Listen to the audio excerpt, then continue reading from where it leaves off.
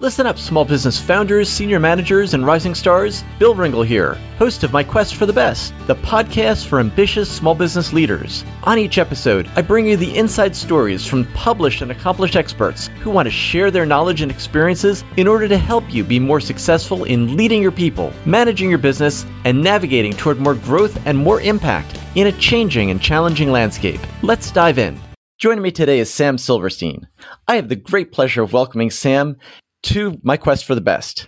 His mission is to empower people to live accountable lives, transform the way that they do business, and to thrive at extraordinary levels. Global Gurus, in fact, has named Sam Silverstein as one of the world's top organizational cultural professionals. As a former executive and owner, Sam successfully sold one of his businesses to a Fortune 500 company. Sam is the creator of Pivot, the preeminent course designed to help individuals discover their purpose, mission, and non-negotiable core values. He is the author of 10 books, including Non-Negotiable, No More Excuses, Making Accountable Decisions, No Matter What, and many more. Sam lives in St. Louis, Missouri, and is here to talk about his book, I Am Accountable: 10 Choices That Create Deeper Meaning in Your Life, Your Organization, and Your World. Welcome, Sam. Hey, Bill, it is wonderful to be here today. It is so good to be with you. Sam, tell me, when you were growing up, who's someone who influenced or inspired? I had a lot of people in my life that shared a lot of powerful, positive insights, but my maternal grandfather was a huge inspiration for me. And I remember at a young age, and here's someone who came to the United States at the age of 50, couldn't speak the language, with nothing more literally than the shirt on his back, and provided for his family, created a future family that has grown out of that. That's just been unbelievable. But I remembered at an early age in him seeing the difference between intelligence and wisdom, being smart, being wise. And one of the greatest influences from him is that quest for wisdom, which takes time to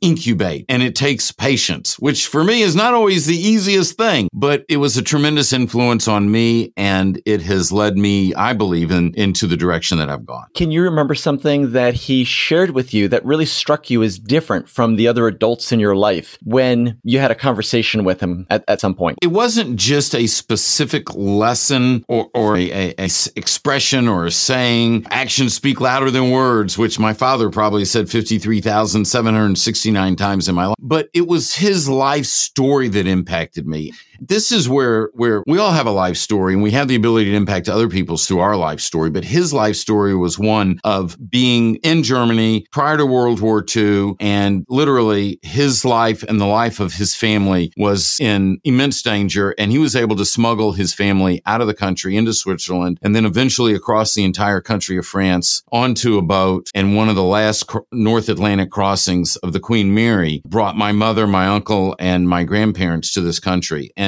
learning of the trials and tribulations of some of the nuance of what went into that entire journey, something that inspired me in such a way that it always has me questioning and looking at, how can I make this situation better? How do I keep the commitments that I make to my family? How do I live an accountable life? He, for me, is the example in my life of what accountability really is. And on top of that, the values of hard work and courage and doing the right thing also, I'm sure, were part of that, part of his lesson and his example. Well, exactly. I was able to see him step it out in his life, which was an inspiration for me to step it out in my life. And what I came to realize was this, and this was one of the big takeaways, but I didn't realize this until much later in life, recently actually. And that is when I saw what he did, which was basically he kept his relational commitments to his family. Not the tactical commitments, a tactical commitment to show up at a certain time, to do something, those are fine. But the relational commitments, like if you fail, I fail. If you succeed, I succeed. A commitment to the values. I'm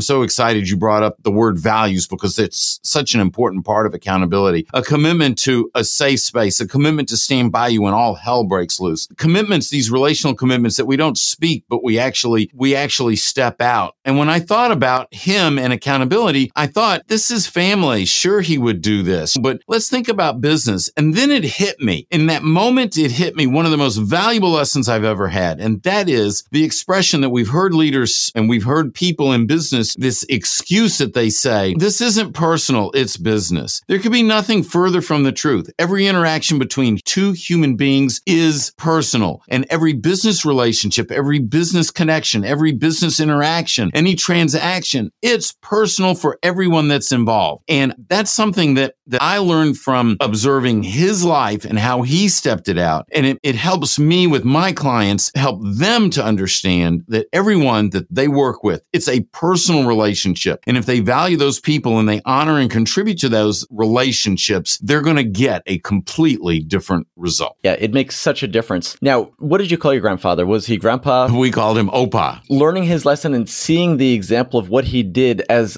a child is one thing. Can you remember sometime maybe early in your career when that kicked in for you and maybe guided you to make a decision as to how you're going to treat someone on your team, maybe in one of your first jobs, or make a decision about how to stand by a client when something wasn't going right? What I observed in my grandfather in particular was a tremendous respect for human beings. And so you could see that in his interaction with people. When you observe someone, when we have the opportunity to see, we could be around family members, friends, peers, associates, and we see them interact with other people, particularly people that they don't know, particularly people that may have responsibilities that aren't in the same job category as theirs. Do they approach those relationships, those people, those human beings with respect or with contempt? And contempt is a pretty strong word, but that's what it is. Yeah. Do you remember a time you were leaning one way because you were feeling impatient or rushed, and then you really said, oh, you know what? Opa would do something different here? I can't remember a specific time where that thought passed through my mind, but my grandfather's influence is burnished into my heart. And so this is something that impacts me all the time. And to give you an example, when I show up at a hotel as a speaker and as an advisor to leaders in government and organizations, I literally am privileged to travel the world. And when I arrive at a hotel, it's not usually first thing in the morning. It's usually late in the day. I'm tired. I've been traveling multiple flights. It could be halfway around the world. I walk in and I always hear the same thing when I walk in. I'm greeted by the person behind the counter and they'll ask, how are you doing? How was your day? How was your travel? They always ask that question. And I've developed a habit of, in that moment, when I respond, looking them straight in the eye and asking them, how was your day? How's it going for you? Because I truly care about that individual. And that is an example of just a piece of what I've learned through the relationship with my grandfather. I can't begin to tell you how many times that individual behind the counter stops in their tracks and go, wow, I've never been asked that before. Thank you. And so those are the lessons that we carry with us and that hopefully that we're stepping out in our life. Sam, one thing you're known for among business leaders is the second ripple principle. Can you elaborate on this important idea? The idea, and basically that's what we've just been talking about in action. It's that when we decide that we're going to live an accountable life, which means that we're keeping our commitments to people, specifically the relational commitments, not just the tactical, but the relational commitments, that what happens is we're setting down an example when we live that commitment, when we are committed to those values, when we're stepping that out. And so the people that we come in contact see that, and they in that moment have the opportunity to adapt that value, to adapt that philosophy, to adopt it for themselves. And then it impacts the people that they come in contact with. That second ripple principle is me asking the person behind the counter at the hotel, how is their day going? That's the impact that my grandfather had on me that is now transposed onto the person behind the hotel, in the counter in the hotel. So the second ripple is all about us setting an example through our actions, because the value of our actions far exceeds the value of our words. And when we set that example with people in our lives, what happens is they take that on and they can choose to live that same example through the people in their lives. And for any one of us who have ever dropped a stone in a pond or any body of water, we know that it doesn't end with the second ripple. In fact, that person behind the counter in the hotel that you checked into might think to ask the next person he or she sees, hey, how was your day? Or maybe at dinner that night, share with them around the table saying, I had the strangest thing happen to me today. One of the people who came up asked me my day, how my day was. And that's just the most unusual thing. There are those kinds of people in the world. You're living, walking proof when you adopt that. And leaders need to remind themselves that there are always second ripples to our actions, and more so our actions and our examples, even more so than what we say. Exactly. And where the head goes, the body flows. When you're a leader in an organization, it's all eyes on you. And you cannot lead just like you can't parent with the old adage, do as I say, not as I do. As hard as some try. Exactly. And they'll come out and actually say that, which is absolutely ridiculous. The bottom line is that if you're a leader, by title or not, there's a responsibility, especially when you have that title. There's a responsibility that comes with that. We have to operate at a higher level, at a higher standard. We're setting the example. example. We can't slack up. That's part of what comes with leadership. And if we're not willing to accept that, then we shouldn't accept that position of leadership. It's a different perspective because some people will talk about that as the burden of leadership in having to be accountable and think about other people. And really, there's more to it than that, isn't there? It's not just taking on this extra burden and work. There's actually a transformation that takes place when people really make that commitment. This is the joy of leadership. As a leader, what we end up with is impact and influence. We have the ability to impact and influence an enormous swath of mankind through our leadership. And so I get a phone call, and a good friend of mine, who you should probably interview on a future podcast, Mike Domish, he's so excited. He's an author. He's a speaker. He deals with respect. And anyway, he says, Sam, you're not going to believe this. I just had breakfast with 3 CEOs, and one of them, the word accountability came up, and one of the leaders says, I have more accountability in my life than I need. I don't need any more. I have a wife and I have an executive assistant. And he knew that I would get excited by that.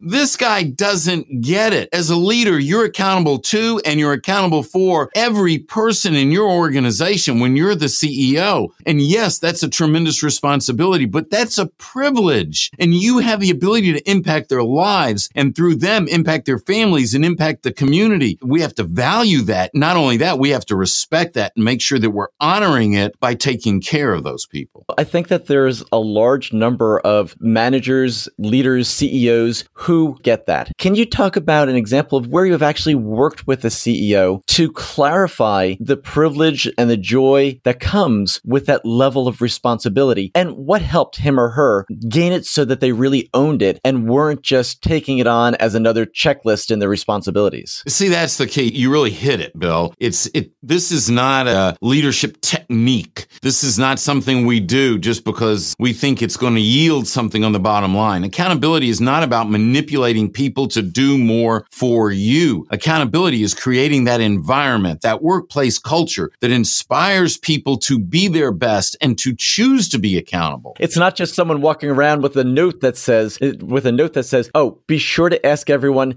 how they're doing today or how their spouse, fill in the blank, Linda, is doing. No. And you know what? We start being a conscious competent. We start having to think about what the right things are to do. But when we truly believe something and we learn to believe it, then what happens is it becomes second nature. We become unconscious competent. It's who we are. So the bottom line is, do you care about people? And if you care about people, then you realize you're leading people. You're responsible for their success. And when you do that, you're going to commit to them different. You're going to lead them different. So the example you asked about was a particular leader that came up to us after I do what we call an accountability roundtable. We go into communities, clients bring us in, and it's our way of giving back. And we have leaders from business, government, education, healthcare, a not-for-profit, and we literally come together for a couple hours and talk about accountability, and they want my message in their community, and that's why I do it. There was a leader that came up to me afterwards from an organization in the community. The leader that came up to me, his name is John, and what John said to me was, Sam, we don't have any values. Can you help me with that? Now, the reality is, looking back, here was a leader that led with very significant values, but he hadn't taken the time to identify and codify them. And I said, of course we can help you with that. And so we started a process that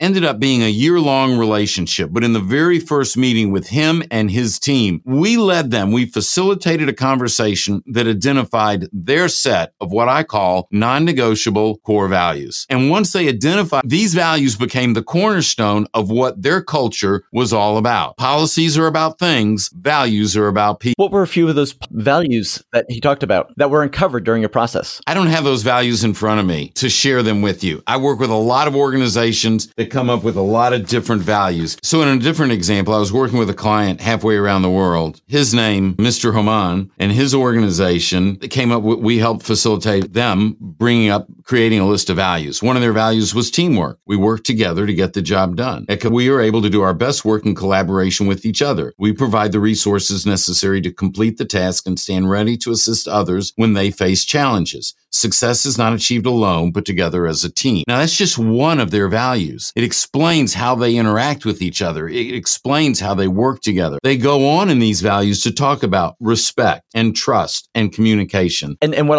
I'll say is that when you describe teamwork, framework, it's not just a word that goes on a poster, but from your description, you could observationally tell whether someone is following that value or not. It's not a value unless it shows up. And so this is how it's supposed to, they've defined specifically how it's supposed to show up. See, a lot of organizations are great at saying, okay, one of our values is respect. Well, Bill, you and I would define respect differently. Now, they might be similar definitions, but it would be different. When you define them in detail and it's showing up, when it's in writing and you know what it's supposed to be, then you can see it. You can experience it. If it's happening, if it's not happening, and you know how to take corrective measures to make sure that it is happening. Absolutely. Now, in your book, you talk about different commitments as well as accountability principles. And one of the commitments that I really love is that you realize your potential and then also help others reach theirs. It's so important to understand that we all have room to grow. How is it that shows up when you make this commitment to recognize that you have to realize your own potential? How does that show up in ways that you've observed when people make that commitment? What are some of the behaviors that change? There's 10 relational commitments, and one of those is leading people to their potential. First of all, I can't lead you to your potential unless I'm working on finding mine. I can't give you what I don't have. And so for me, I have to always be striving to be better. Otherwise, I can't help you continuously be better. As a leader, when I can identify and lead you to your potential, then what happens is you're better not just for me, you're better for you. You're a better spouse. You're better in your family. You're better in your community. But when you are becoming your best self and everyone in our organization is becoming their best self, then our organization by default is becoming its best self. So this is about looking to grow and looking to help the people around us grow. And through that, building a relationship, because when people know that their leader wants them to be their best, is willing to invest in them, they respond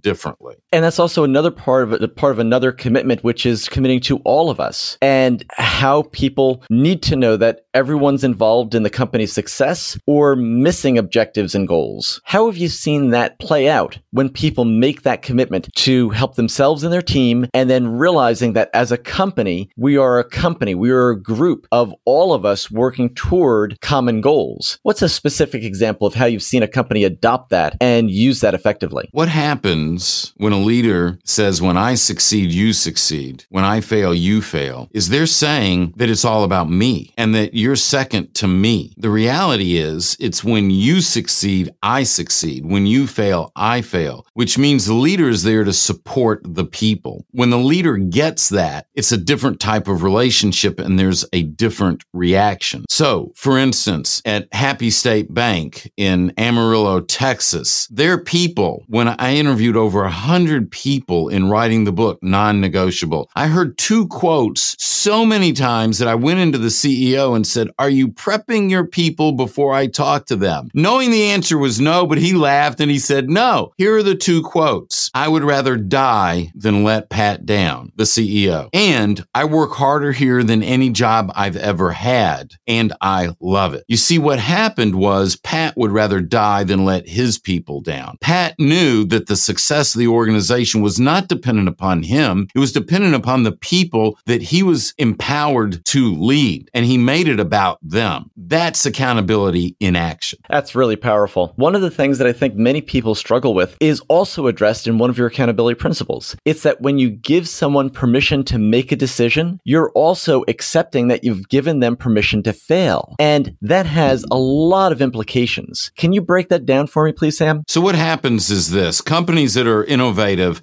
and open to change are going to leave the competition behind. The question really becomes, do you create an environment where people are free to express their thoughts and ideas, or do you create an environment where people are afraid to express those thoughts and ideas? Because when you create a safe environment where people can speak up, they'll share ideas, innovation, new ways of doing things. And what happens then is you serve your customers better. You build better relationships both internally and externally, and you move forward. Otherwise, you stifled and you slow down. Brief example, Don Wainwright, former CEO and president of Wainwright Industries, over lunch with me one day, said, we have a suggestion box. Now, I know, Bill, you've heard this before. Suggestion box is not the most new creative idea in the world. And so I shrugged my shoulders and I said, cool. He said, Sam, now this is a company with 3,500 employees.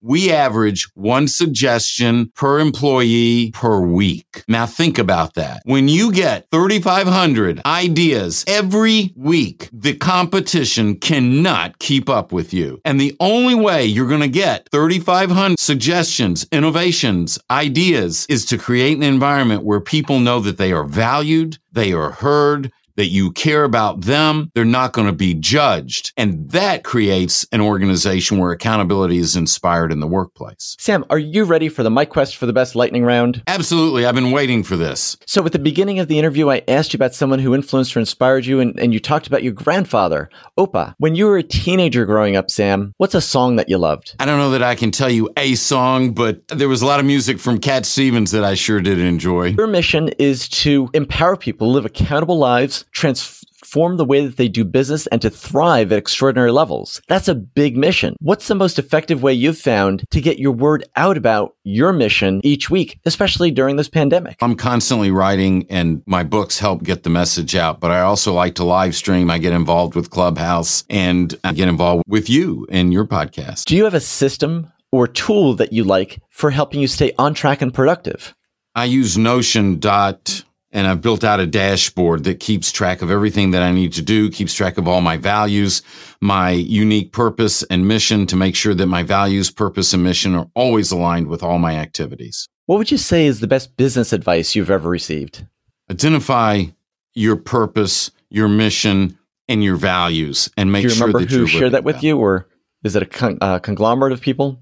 The truth of the matter is I've heard this multiple times through my life, but I watched it in action at Happy State Bank when I was writing that book, and that left an indelible mark. In the last 6 months or so, what's the best $100 or so purchase you've made?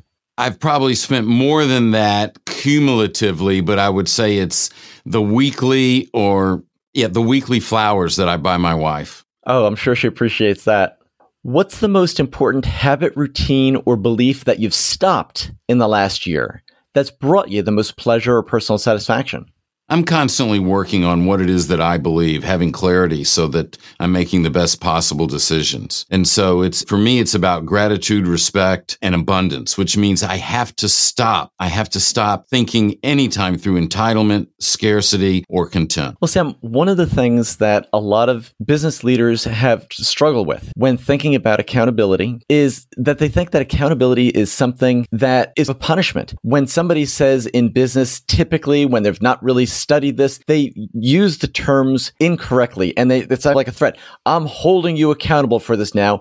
In essence, saying, you've screwed up with this. I've given you corrective feedback. You'd better get it right. And that really isn't how accountability is intended to be used, but it's a crude misinterpretation. It's so hard to use tools correctly when they're not well understood.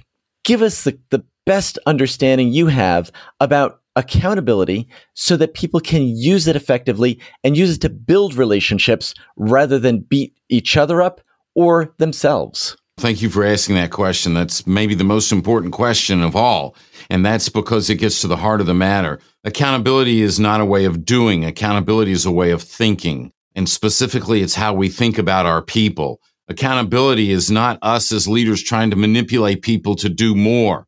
Accountability is leadership understanding that they are responsible to create this culture that inspires people to want to be their best, that inspires people to choose to be accountable. Accountability is keeping your commitments to people. I'm not talking about the tactical commitments on doing stuff. That's your job description. You should be doing your job. If you're not doing your job, you shouldn't be there. I'm talking about the relational commitments to stand by someone when all hell breaks loose, a commitment to the values, a commitment to it's all of us. When as leaders, we're making, without even saying, but we're making and keeping relational commitments, contributing to the relationships, recognizing the needs of our people and helping them be the very best they can be, then what happens is they would rather die than let you down. And that's when you create a workplace culture where people are highly engaged, highly productive, and it's a more profitable organization. organization. Win-win all around. Exactly. Well, Sam, I want to thank you so much for joining me on My Quest for the Best. We started off and you talked about your grandfather who showed through great examples of hard work, courage, and keeping his word and standing up for the people he cared about, loved, and was committed to, what it meant to really be there, and gave us a glimmer of the importance of having wisdom and perspective in addition to hard work and intelligence. You talked about the second ripple principle that lets us realize and be aware of how important it is to realize that our actions speak so much louder than our words, and that it continues on with our example to every person that we meet. You gave a great distinction about how at first we need to be consciously competent before it becomes second nature and automatic. You talked about John, who came up to you after a presentation at one of your keynotes and said, "We don't have any values in our company." And then over the course of a year, you helped them work to define and articulate it so that they actually had values that they understood and can behaviorally observe when they were in action. You talked about the difference and between transactional commitments and relational commitments and how important it is for everyone, no matter what their title is in an organization, to work on strengthening and improving their relational commitments because that makes a stronger company all around. You talked about an example that you worked with Pat, who's a CEO of Amarillo Bank Happy State Bank in Amarillo, Texas, and how people kept saying over and over that they love working here and they've never worked harder than anywhere else and they love it because this is what the values of the organization were and how that came through. So for Sam, for these reasons and so many more, I want to thank you again for joining me on My Quest for the Best. It's been my pleasure, Bill. Sam, before we say goodbye for now, tell us where can we find out more about you and your work so people find out and follow your thought leadership and take that into their organizations and learn from you, whether it's through adopting one of the programs they have or getting books for all of their team members. Where can we find out more about you and your work online? Very simply, my website has hundreds of articles and videos and the books, all the resources, the cultural assessment tool. It is samsilverstein.com or beaccountable.com. Sam Silverstein, author of I Am Accountable, The 10 Choices That Create Deeper Meaning in Your Life, Your Organization, and Your World. I want to thank you once again for joining me on My Quest for the Best. Thank you, Bill. Hi, this is Bill, and I hope you've enjoyed this podcast interview on My Quest for the Best. Be sure to subscribe on Apple Podcasts, Google Play, Stitcher, or your favorite app so you never miss an episode full of stories, tips, and insights for the ambitious small business leader. Now I have a quick request for you. Please go to Apple Podcasts and iTunes and give us a rating and review. My team and I really appreciate the feedback, and we read every comment to find out what you enjoy and what you want as we develop new content, course materials, and a few surprises that we have in store for you. When you rate and review My Quest for the Best, you help other small business leaders find us, subscribe to the podcast, and join the community. You can get the Insiders e-newsletter for small business leaders by going to myquestforthebest.com.